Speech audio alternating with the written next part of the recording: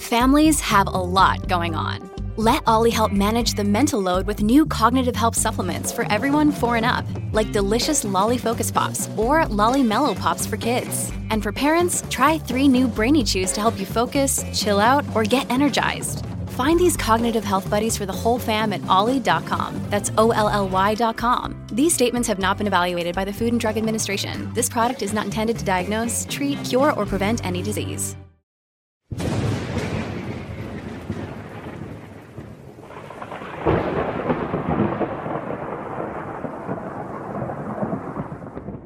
The reactions to Francis's apostolic exhortation on the Amazon have come rolling in, and boy are they entertaining.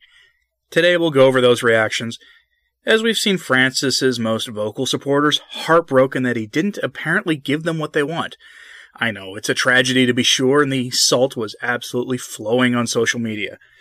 But as we'll say, the reactions weren't limited to the fake world of Twitter and Facebook, so sit back, grab some popcorn, and get ready to bathe in the tears of those who think the doctrinal traditions of the church are meaningless and can be changed on a dime, because trust me when I say that these people are not happy in the slightest. Everyone from James Martin's followers to the secular media to the German bishops are all upset. Consider this a good news episode for February, so strap in for a good way to start your week. But first I wanted to thank the patrons of this channel for their continued support. It really does enable the work of this channel to continue. If you want to join the supporters of this channel, you can do so through Patreon or Subscribestar for as little as $1 per month, or through the mail or Subscribestar for a single donation. It really does help this channel keep going, and please support the other content creators you like as well. Thanks. Back to the news. I'm going to start with the best example of infighting in the hierarchy on this document. It looks like the German bishops are disappointed in Francis's released document, to say the least. When the apostolic exhortation was released and we all got treated to Francis's dreams of an Amazon jungle filled with bad poetry and liberation theology, the German bishops surprised everyone when Cardinal Reinhard Marx resigned from his office as president of the German Bishops' Conference. Although he apparently has a history of pulling these kind of shenanigans, so don't trust him too much on this. His henchman is allegedly worse than he is, if you can believe that, and is a possibility to succeed him in that office, so don't crack the bottles of champagne quite yet. And Marx still does hold an episcopal office, despite decades of working to turn the Catholic Church into some weird hybrid of the Anglican and Orthodox churches when it comes to the issues of human sexual morality and the application of it to the priesthood and laity.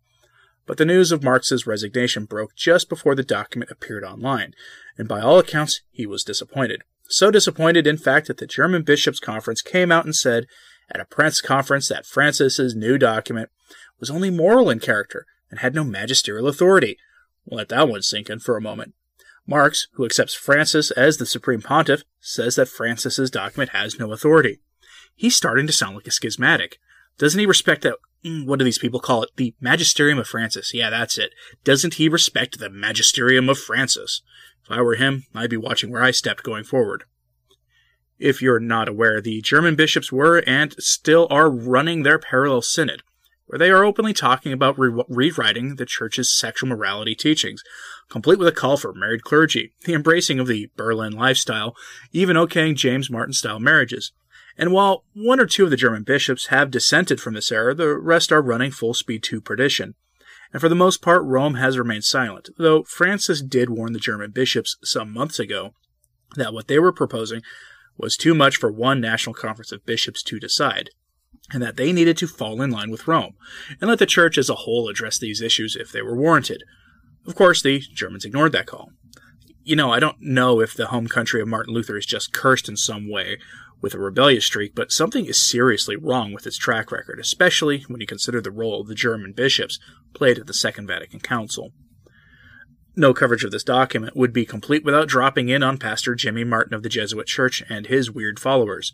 James Martin has been a cheerleader for this papacy and the various questionable programs it promotes, so of course he'd be completely on board with the document, right? He'd dutifully follow along with Francis, not question anything, and embrace its bad hippie poetry, right? Well, not so much. Martin simply tweeted out, quote, "Pope Francis rejects proposal to allow married priests in remote areas." And his followers were, rather unsurprisingly, disappointed. So, for example, Quote, "That's a shame. Allowing for married priests is the answer to the shortage we face," responds one modernist.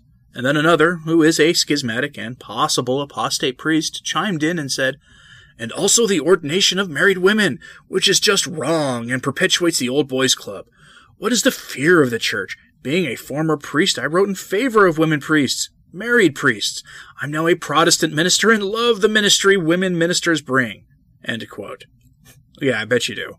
And then this woman chimed in and responded with, quote, "Every qualified man and woman, married or single, who would love to be, should be permitted to be a priest." End quote. There were others too, saying things like, "I'm surprised the Catholic Church still exists," and people calling Francis a traditionalist and too rigid. That sort of thing. Honestly, the reactions to this document from the modernist have brought me a lot of joy, I can tell you that much. Maybe enjoying the disappointment of people who publicly advocate for heterodoxy, heresy, and rejection of the moral teaching of the Church as a sin, though I do kind of doubt it. But Pastor Jimmy Martin wouldn't be immune from this stuff either, as he would spend the next several days counter-signaling the man he recognizes as the Supreme Pontiff. Again, Jimmy, what gives? He was more subtle about it than the Germans, and I'll give him that, retweeting articles from the media that implied that Francis did not understand the role of the Supreme Pontiff in the Church. This is a theme that you're going to see from these people. How he gets away with this is beyond me. Maybe he'll get put on Bishop Barron's media censorship list or something, but though I do kind of doubt it. But before we're done, let's check in with the mainstream media, who have never seen a social and moral revolution they didn't like. Professional Francis fanfiction writer Austin Ivere was one who shared his disappointment before quickly weaponizing some passages of the document so he could play politics with them. Including in his online activity were various barbs against the American president, as well as a not terribly subtle rebuke of Bishop Athanasius Schneider, who had cheered dumping Pachamama into the river. Ivere rebuked him by quoting at him the paragraph that we are told that not all pagan symbols are pagan, and that it's not pagan for Christians to take them up in pagan worship, which is hilarious in itself. But the best example of the fanfiction writer's take is to dutifully submit, actually, which, honestly, I'll give him credit for his consistency on this, despite my not liking him. He said this in an article which someone tweeted at him, and he retweeted, quote, "This is a pope who takes seriously government of the church by discernment, and who will follow the Spirit where it blows, where it wills. I was disappointed that Francis didn't approve ordaining women deacons or proven married men until I read this fine essay by Austin Ivere." End quote. I mean, that's one take on Francis, I guess. Everyone has their opinion. The article was published in the Tablet, which, as the channel Ascent of Mount Carmel pointed out a few months ago, used to be a really solid Catholic newspaper many, many decades ago. Now it's something else entirely. Here's the relevant excerpt, though, from Ivere's article that woman quoted.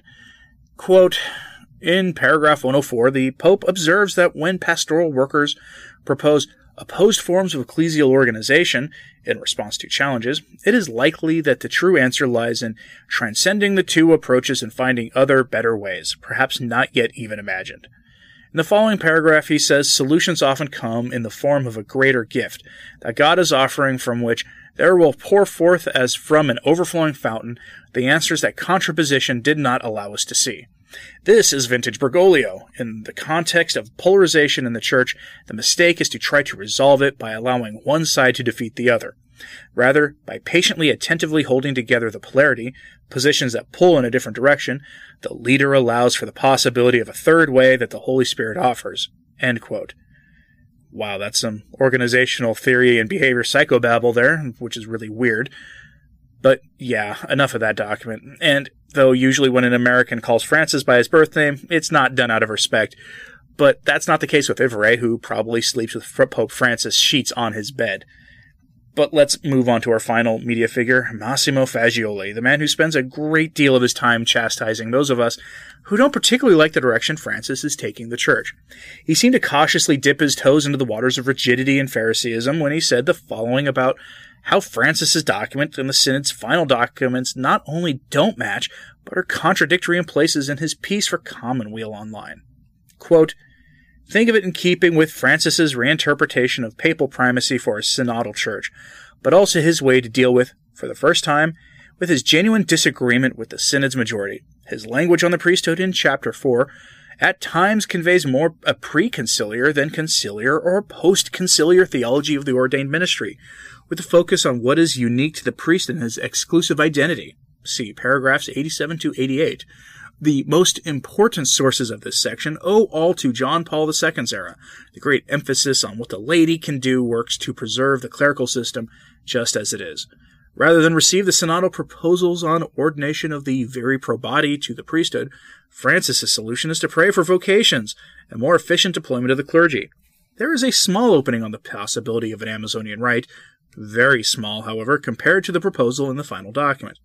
And Francis's language on women is typically and woefully inadequate, while his effusive praise of the feminine is counterproductive. What he says here fits the pattern of what he has always said on these issues. One wonders what will happen to the Pontifical Commission for the Study of Women Diaconate, if it will be reconstituted or not, and on what basis. End quote. I really hope it's not reconstituted, but I do love it when these guys admit publicly that the theology of the Church changed at Vatican II. It does our work for us. I also find it funny when they accuse John Paul II of being rigid and out of touch with the times. Then again, Fagioli has been a big proponent of the Magisterium of Francis nonsense, so it shouldn't be that surprising that he treats John Paul II in this way. I am surprised at how measured the response from the public faces of modernism in the English-speaking world have been. Clearly they're disappointed, as Fagioli did point out that the viri probati recommendation received a 2/3 vote in support at the Amazon Synod, as if a pope should be submitting to the nonsense of a synod, and cited a conciliar document that broke the authority of the papacy by attempting to bring the bishops as a body to the level of the pope.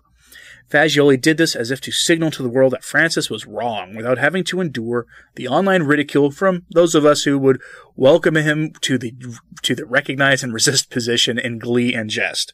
And all of that, from Pastor Jimmy Martin to Austin Ivray to Massimo Fagioli, we're all just the tip of the iceberg. It doesn't include the wild variety of responses from people on our side of things, the abject confusion of the laity, or even Francis's disappointment in how the document was received. Frankly, I'm surprised more people aren't calling into question Francis's terrible taste in poetry, which has to be a violation of canon law.